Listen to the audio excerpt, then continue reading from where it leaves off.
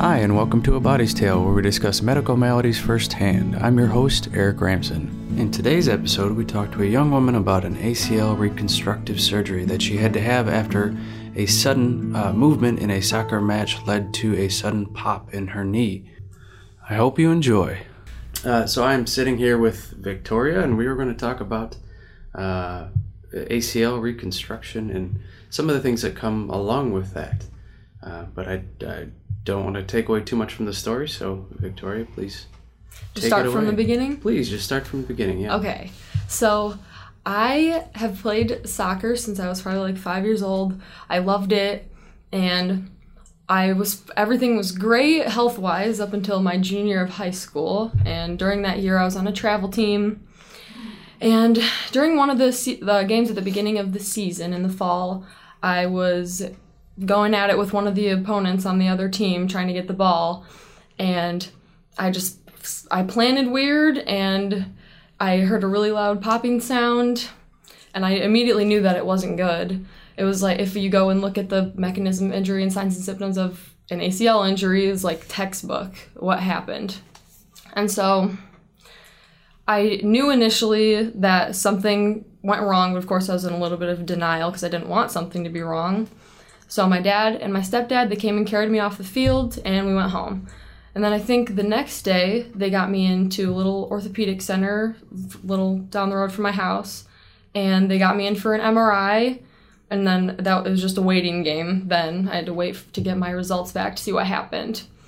And I think it was probably about a week later that the results came in, and I sat down with my doctor, and he pulled up the little pictures from the MRI, and he was kind of scrolling through them, and he looks at me and he says, well, this is what a partial meniscus tear looks like. And in my head, I'm like, okay, it's not great, but it's not the worst thing that could have happened. And then he keeps going through, and then he looks at me and he says, and this is what a complete ACL tear looks like. So that is when, in my head, I just kind of started panicking. It took everything in me not to just break down and cry right then and there. And I was so frustrated, but I was keeping it together in front of, my dad was with me in front of my doctor. But the second I got in the car with my dad to leave, I just started bawling. And I think the reason I was so upset is because I'd seen what other people I knew that have gone through this and the surgery and recovery and everything, and they weren't 100% like themselves afterwards. And I was nervous for that, and I remember telling my dad that I wanted to quit soccer altogether. I was like, I'm not playing anymore, I'm done. And I think it's because I was afraid that I'd never be as good or as in shape as I once was. But we set up surgery with my doctor, and I went in for that not too long after, and they did a standard patellar graft. They took my patellar tendon and replaced my ACL, and they stitched my meniscus together, and that was the end of the surgery. And then it was just recovery from there, which that's when it gets a lot harder, I guess.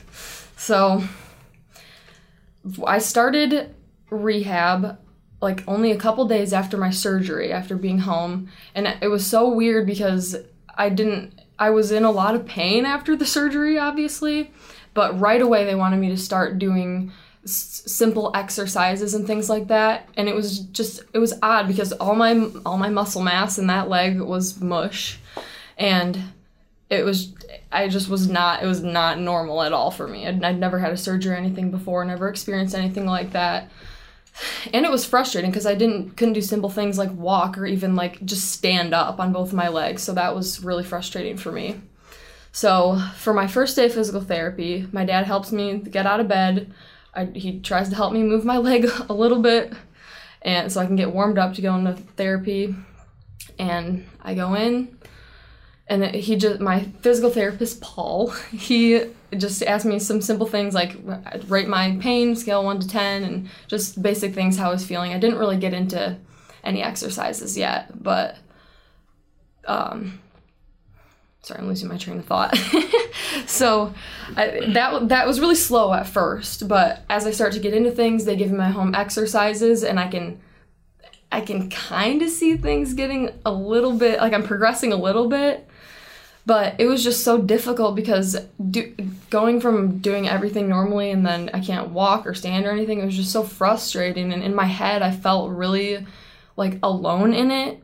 That was something that was really hard. I felt really alone and just overall really frustrated. And I was the one that was going through it. Nobody else was going through the rehab or anything. So I just, I had to kind of just find the strength in myself to do everything. So even though you were getting support from the physical therapist and from your family, like you still felt kind of alone in this because you were the one who was really going through it. Yep. And it was great having a support system, but like there was only so much they could do. Sure. They can't go in my head and tell me to feel a certain way or overcome certain things. So a lot of it was on me. Okay, so continue on with your story. Sorry, I had a quick coughing fit. Yeah. Okay, so getting into the rehab and physical therapy, I remember within the first few months, I started getting nervous because my physical therapist had notified me that my muscle mass and muscle strength for my injured leg, or well now rehabbing leg, wasn't where it was supposed to be. So they were hooking me up to these machines that helped it fire and do certain things, but I felt like I was being set back even farther. So that goes back to being frustrated and feeling like, what am I going to do? So that was probably a big part of like knowing that I had to keep doing my home exercises. Like I knew they were important since I very first started my therapy, but then once I was like, okay, it might not be where I'm supposed to be, I kept doing them as much as I could. And I remember my dad told me, he was like, you're a robot in your room doing those every day, because I was really disciplined about it. And I think that's one of the most important things. If you're going to rehab from an injury and you want to get back to where you were, you have to do your home exercises. I can't stress how important that is. So I did those religiously, and I started seeing progress. And that was like motivating for me. I'm still kind of like getting a little bit depressed in my head, like everyone else can go and do certain things, and I'm like hobbling around on crutches and whatever. But eventually I got rid of those and started getting better, and once I started seeing progress, it was all uphill from there. Everything was getting better at that point, even though there was still a lot to overcome. So would you say then the turning point was when you went in and they said, look, your muscle mass was not as much as it should be. Yeah. And you realized, oh no, I really got to push it if I want to get back to I think full definitely functionality. Yep. I think the whole time I knew that I wanted to get better, but once I saw that I could have been doing better, and like I knew that there was more I could do to help myself, that was kind of a wake-up call for me. Would you say that wake-up call was actually more motivating? Would you say that it was at first kind of depressing? It was definitely depressing, because I was like, just in my head, I'm like, why can't I do, like, no matter how hard I would try, I could not contract my quad muscles. And I'm like, why is something so simple made so hard? So it was depressing, but then once I got over the initial, like, I don't know if you want to say shock of that, that was when it started to motivate me to do more. Because it was just, again, frustrating, so. Right, so you turned that frustration into motivation and started doing all those home exercises. Yep, and still along the way through the whole process, I still had points where I would get mad about something, and I'm like, why did this happen to me? But in the end, it benefited me to have that happen so I could recover more quickly. Sure. Yep. Interesting. And so kind of talk more about, you had said in our previous conversation, you were kind of bummed about certain things that you couldn't do, like going and hang out on Halloween and stuff because of crutches. So kind of talk more about that, where you were mentally and what eventually helped you kind of turn around there. Yep. So before I could fully weight bear on that leg, I'm on crutches. I can't get around very well, and I felt really left out because I'm finally like getting into an upperclassman. I'm a junior. All my friends are going to the football games, and then Halloween's my favorite holiday. They're all going to haunted houses and doing things that I couldn't do. So like my friends would include me as much as they could, but when it came to things like that where there's a lot of people or you're gonna get knocked around a little bit, I obviously couldn't go unless it was just a risk for me to get hurt again. And so, yeah, I just felt really left out in that, not being able to do things that I would regularly do if I weren't injured. So, yeah, that was not fun. Well, I think you were also saying previously, too, that it wasn't necessarily that your friends weren't, they were inviting you to things and they were trying to be supportive. Mm-hmm.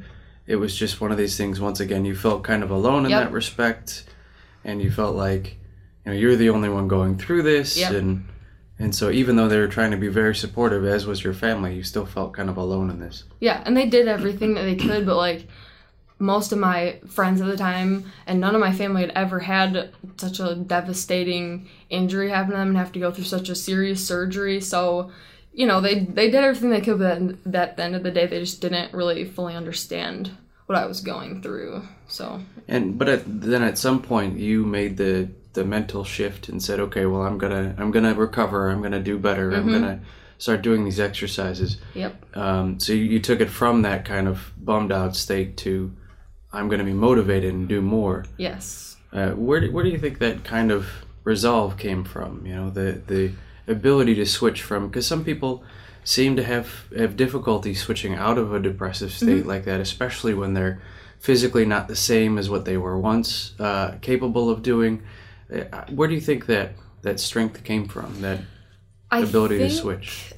I think a lot of it was, part of it was seeing everyone around me doing normal everyday things, and then a lot of my friends at the time were on my school soccer team, and like I said initially I was going to quit, I wasn't going to do it anymore, but then they started doing like off-season indoor training and things like that, and I just realized how much I missed it. So that was a big thing that I was like, okay, I really want to get back into this. And then I had seen what other people around me went through when they had the surgery, and I didn't want to just sit around and feel sorry for myself when I knew that I could just get at it with my exercises and keep going to physical therapy. There's only so much I could do, but I knew what I could do. Sure. So I don't know if there was a specific thing, I think, that made me get over the depression side of it. It might have been just everything going on at that point in time. So you knew recovery was possible because you'd seen it in other people. Yes. So it was physically possible, and so you started to realize the things you missed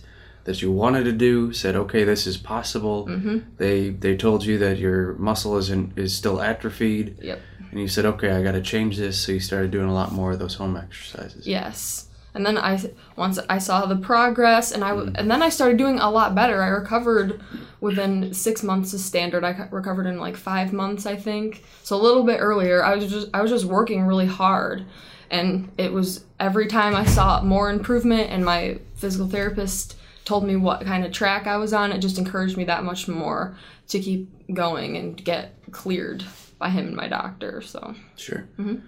So once the recovery period hits, you had talked a little bit about when you finally went back into playing soccer. Like, get us into that and the idea of you had also talked about how the brace really helped you, and especially helped your mental state in terms of getting back into it. So let's talk about that kind of period in your life. Okay, so it was probably about, I want to say like 4 months into my physical therapy, I had to get fitted for my brace. And it was really weird at first. I wasn't a huge fan of it. But once I got used to it, it felt really comfortable. So once I got back into playing soccer that spring, it was like my security blanket. And it looks kind of bulky and weird, but for me it was just like, it's all mental. I think without it, I would have been more nervous about re-injuring it, but knowing that I had it on, like subconsciously, I just was doing a lot better and feeling more confident. I still struggled with that and the whole confidence thing, coming back from a devastating injury is never something that's going to be easy. But the brace definitely helped. And it took me a while to get back into the swing of things when it came to playing soccer. You know, it's kind of, you have to run a lot, you're cutting a lot, so a lot of scary things. So right, a lot of movements that you would be concerned about injuring that same ACL. Yes. But every day when I would get back into practice, and the more that I did it, the more comfortable I became with it. And it took me a long time to get back to where I was before I was injured, but just through the whole process, I was just constantly gaining more confidence, even though it took a long time. One, for those people listening that aren't familiar, your knees are very good at going front to back. Yeah. They're not meant to go side to side, and that's when those injuries really happen. Mm-hmm. So what you're saying with cutting is that you're suddenly going from one direction to right. off to the side in a different direction. It's a sudden lateral movement, and that could put a lot of strain on the ACL, the MCL, and you were concerned about that. Mm-hmm. But it only affected me when I thought about it. Like, if I wasn't thinking about it during the game, I'm not really, or I would try not to be focused on it, and eventually you get into the action, you stop thinking about it, and it's like it never happened. It's when you think about it, that's when you run into trouble, I think, personally. That's just my opinion. Sure. And that brace helped you not think about it because you felt like you had additional support from the brace right. that would prevent the injury. Right. Was the brace one of those, I'm just thinking of like those like neoprene braces where was it more elaborate than that? It was actually all like, I think it was fiberglass. Oh, okay. And so it was all fiberglass, had some excuse me, some padding, a bunch of straps. So it was pretty industrial. And I think knowing that I was given this to help support me, like, I knew that without it, I would have been a lot more nervous than to have it.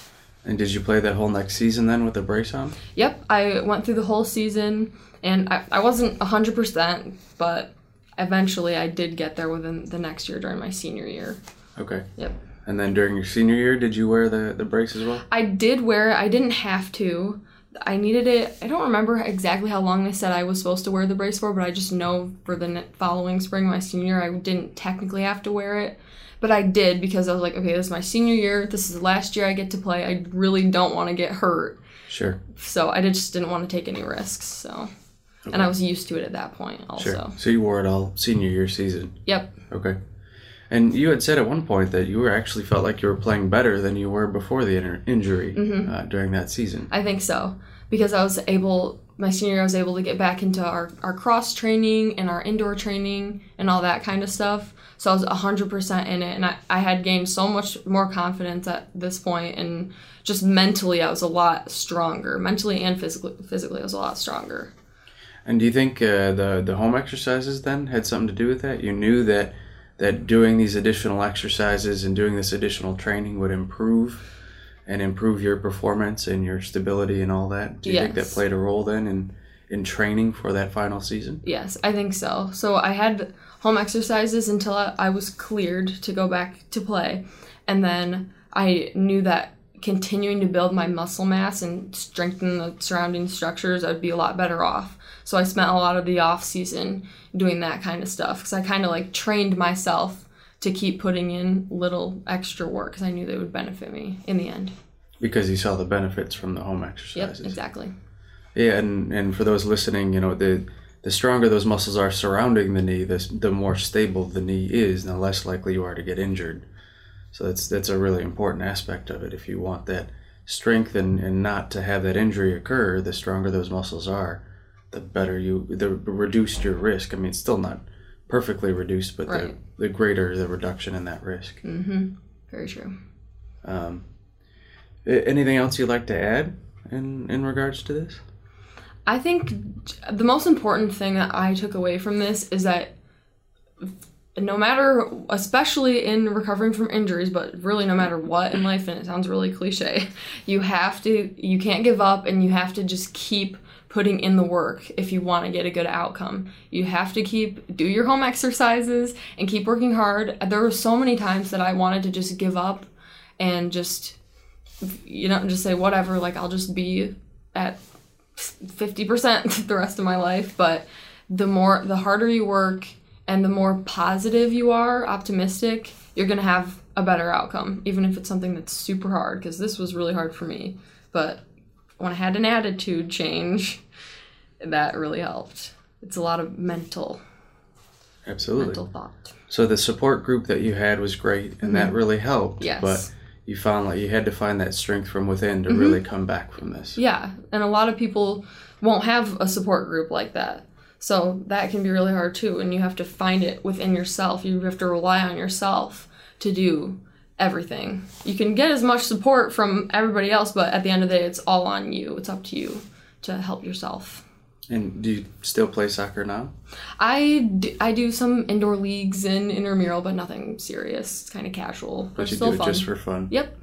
So it didn't stop you from doing what you want to do? Nope. That's because great. I worked as hard as I could, and I at least tried to stay optimistic. That's great. As per usual, with everybody else and with you, I can't top that. So I think that's a good place to stop. So. Okay. Victoria, thank you for coming in and sharing your story. Yeah, thanks for having me. Okay, well that wraps up A Body's Tale for today. I thank you for joining me. I also thank Victoria for joining us and talking about her ACL reconstruction and all the things involved. If you want to learn more about ACL reconstruction, the Mayo Clinic has got a really good website talking about it. So just go ahead and go to your favorite search engine and search for ACL reconstructive surgery at Mayo Clinic. All right, thanks again for stopping by, and I will see you next time.